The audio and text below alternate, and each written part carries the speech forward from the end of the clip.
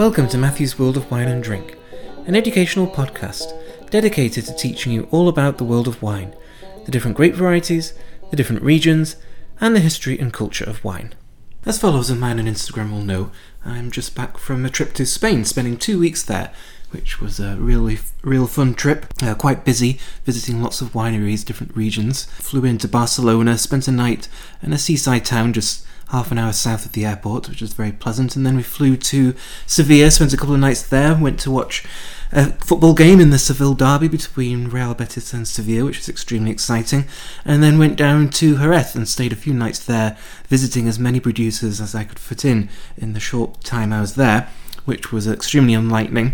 And then flew up to Bilbao, spent a few nights in Logroño in the heart of Rioja and visited a few producers there too, and then finished up in San Sebastian and Bilbao, drinking quite a bit of the local wine Chacolí. So I just thought I'd share some of the things I learnt on the trip from visiting producers and being in the wine regions, and Sherry and Rioja are of course the two most famous and historic wine regions in Spain.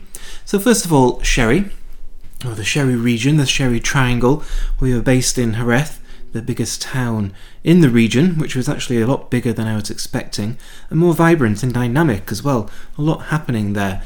I was a little fearful that visiting Sherry would be a little sleepy or a little old-fashioned, or just not having the vibrancy because it's a small region, a small style of wine in decline in terms of volume at least, but a lot more going on in Sherry.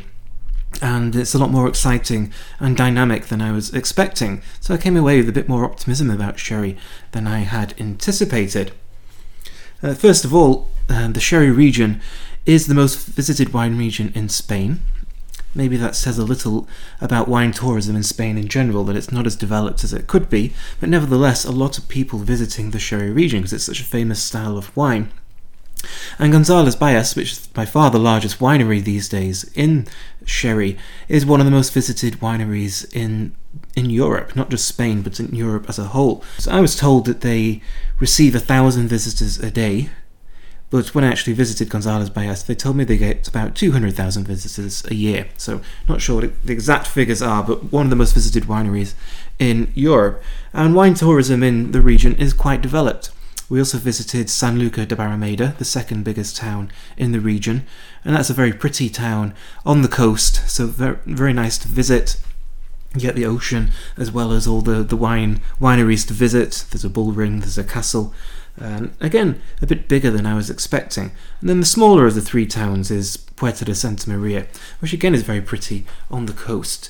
And so not just for Sherry, there's lots of reasons to visit the region. Besides wine, there's good food as well, and it's a very pretty region. There's a nature reserve right across the bay from Sanlúcar de Barrameda, and so although wine tourism was surprisingly developed in the region, I think there's scope for more, incorporating visiting wineries with also visiting the region as a whole. The wineries themselves do have tours that you can go on, quite educational, and you go through all the bodegas, so there's lots of history and old barrels, and really evokes that sense of place. And of course visiting those bodegas is really important because the styles of sherry all come about from where they are produced, where they are matured, and although the vineyards are important as in any other region, they're just the starting point.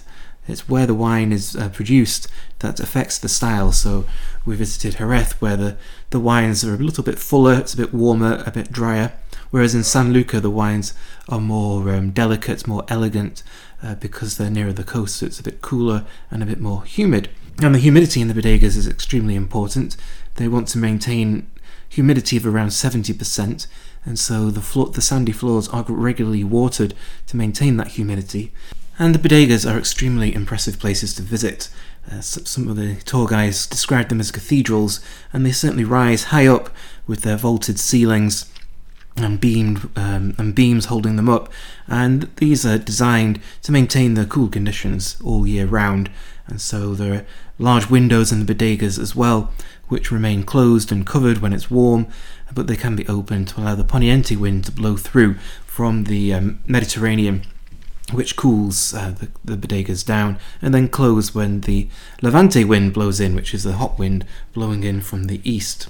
So despite that dynamism, that vibrancy in the region, which surprised me a little bit, there is still a definite hangover from the 1970s, which does affect perceptions of sherry and also the work that sherry producers have to do to promote their wines and to sell them.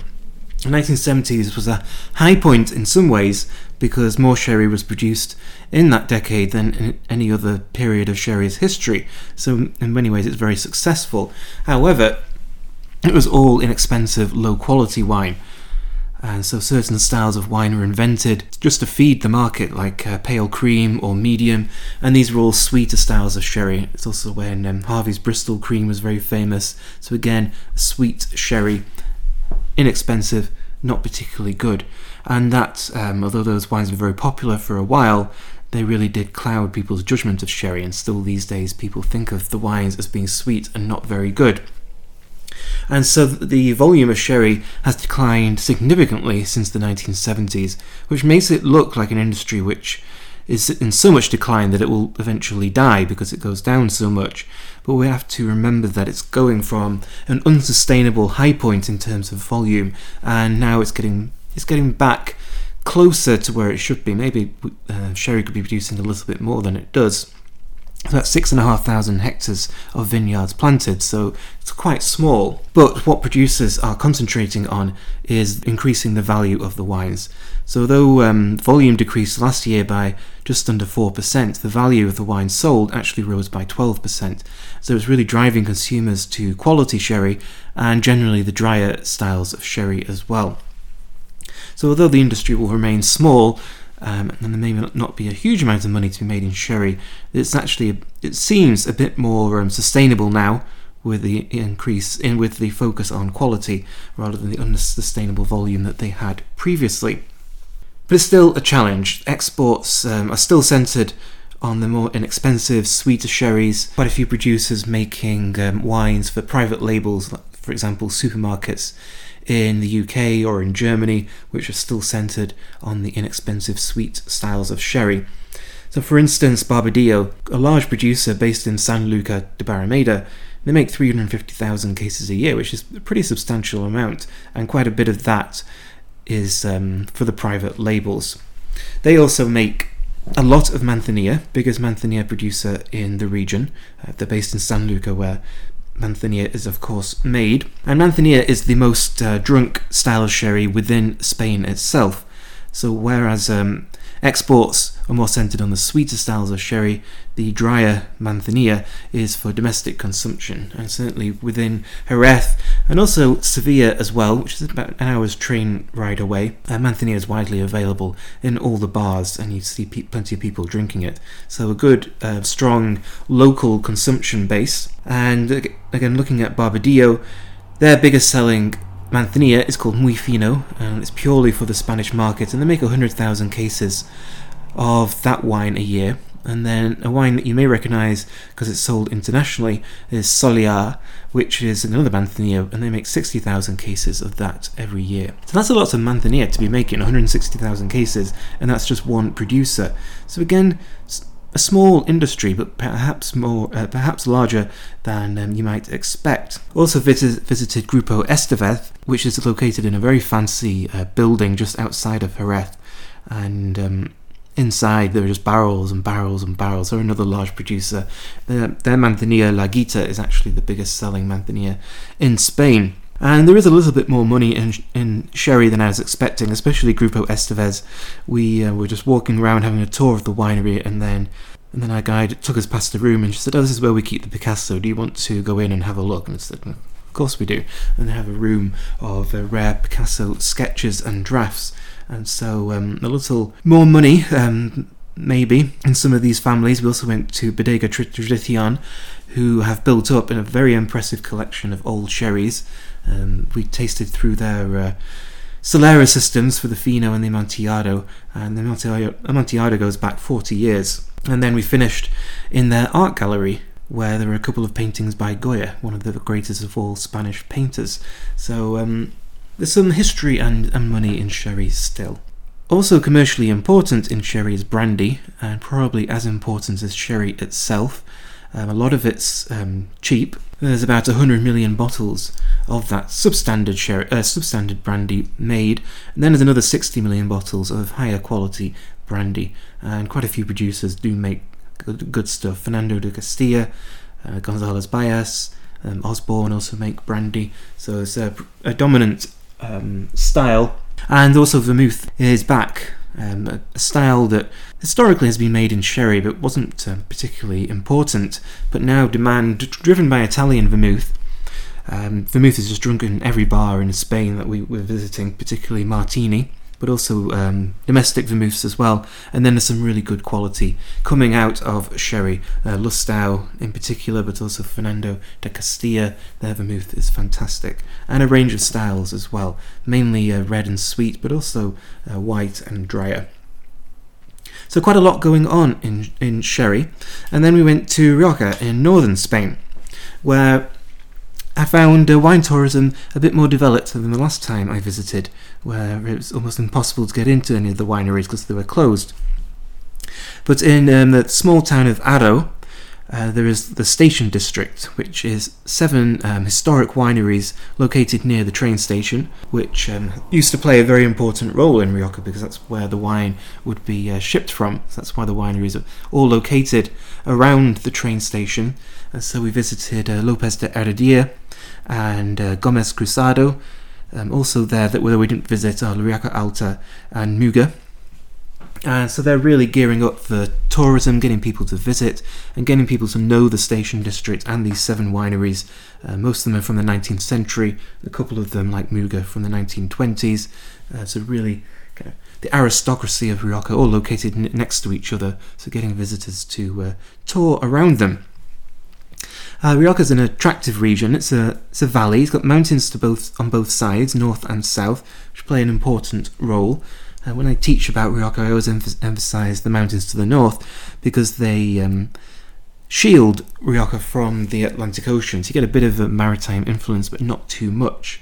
But also important, perhaps more than I realise, are the mountains to the south, which protect Rioja from the warm continental climate of inland Spain. So Rioja is quite sheltered. This also means there's a lot of variety in the planting of the vineyards, with mountains on both sides. Altitude is important, or the effect of the mountains and how much they shelter or expose the vines. And so this is promoting new trends within Rioja for single vineyard wines or regionally specific wines, as opposed to the historical practice of regional blending. So traditionally producers would simply get their grapes from all over Rioja, blend them together and label the wine as Rioja. And we do know that in Rioja there's 3 sub-regions, Alavesa, La Rioja Alta and La Rioja Baja, which can be specified and producers can talk about them. But now more ambitious producers want to go deeper than that and actually go into smaller sub-regions and single vineyards. And so that's a definite trend, though it's a slow-moving one. It is the traditional region, and so how to label these wines, how to promote them, how to talk about them is still something being discussed and debated. There is a new category called Viñedo Singular, which means single vineyard, which some producers are very excited about because it means they can label their wines as single vineyard and promote the idea of terroir. Others are a bit more sceptical because they don't feel that the category actually recognises quality. It's just a single vineyard, which may be really good or not. So they'd like something a bit more organised and Burgundian, if you like. So we'll see how that develops. Also interesting, there's more single varietal wines being made. So again, moving away from blending regions and blending grapes, actually promoting single varietal wines that may be from a single vineyard as well. And that obviously focuses on Tempranillo, which is the most planted grape in the region, but also there's more Garnacha being made and single varietal Garnacha, which echoes trends across Spain to take Garnacha more seriously. And so at Gómez Cruzado we did taste a single varietal Garnacha, which comes from a small region within Rioja, which I hadn't heard of, which was the Najero. And this is where there's a lot of Garnacha planted, and it used to be just for Rosado, because it was a little too cool for Garnacha, and it was a struggle to get the grapes fully ripe. But now with the warmer growing conditions, the Garnacha will get ripe. There's old vines, and That's a region to look out for successful, good quality, single varietal Garnacha. And then within Rioja there's plenty of investment. Gomez Cruzado is owned by a Mexican family. And then we also went to Ramon Bilbao, which is a large producer who make all styles of wine from across Spain and also spirits and liqueurs. And they're launching a new winery called La Lomba, and that again is all about single vineyard wines and promoting the regional and terroir distinctions of Rioja. And those wines are going to be quite pricey and worth looking out for as part of that trend to promote regional variation within the region. Of course, the highlight of the trip to Rioja was Lopez de Heredia, one of the most historic producers, and it's quite an experience to go there. They take old-fashioned and old-school to a degree that I've never seen. Very proud of the huge number of cobwebs that decorate the winery, and also the mould growing on the wall, and then all the old equipment that they use. Their fermentation barrels are 100 years old and more, built by the original founder of Lopez de Heredia. And then they have hundreds and hundreds of old oak barrels slowly aging. Their latest Gran Reserva is the 1995, so they do not rush things. And then they still have a cooper on site as well. We got to see him making a barrel, again using old traditional equipment. Our guide stressed that the winery was not a museum, everything was still in use, but it did feel like we were visiting a living museum. Definitely somewhere that has to be visited, and it's incredible how good the wines are, but also how relatively clean the wines are, given how dirty the winery is.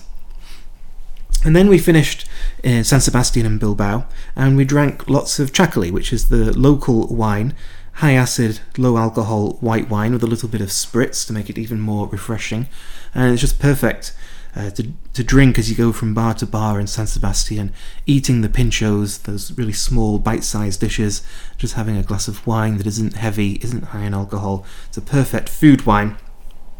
And so we visited one Chacolí producer, Amestoy, which is located in the beautiful village of Guetaria on the Atlantic coast. And this is one of the most spectacularly located wineries I've been to, overlooking the Atlantic Ocean. We were lucky it was a sunny day, and so you had the blue sky, the blue ocean, and then the green vineyards just sloping down to the coast. Astonishing place to visit. And again, wine tourism seems to be growing in importance here. Chacolí is an historic style of wine going back to the 19th century, but it's only been commercially sold for the last 20 years or so. So they're just building up the industry, and Amestoy have a new tasting room and also a hotel which is opening early next year. And it's an incredibly beautiful place to visit, so I'm sure those efforts to attract tourists will be successful. And the wines of Amestoy and other Chacolí we tried are very good, and I feel that now that they're more commercially established, these wines are just going to get better and better. And Amestoy are experimenting a little bit. They have the regular Chacolí, they also have one aged on the lees, which was superb, one aged in oak, which was a little bit less successful, but an interesting experiment. And they have a rosé, which is really good, and then they also make sparkling wine as well, both white and rosé, which works really well because of the high acidity and naturally low alcohol. Definitely a region worth visiting, and the wines worth trying for sure. So that's a summary of my trip to Spain, some of the trends and some of the new facts that I learnt, to traditional historic regions in Sherry and Rioja, and then the emerging Chacolí style of wine. So I'm Matthew, and this has been Matthew's World of Wine and Drink. Thank you for listening.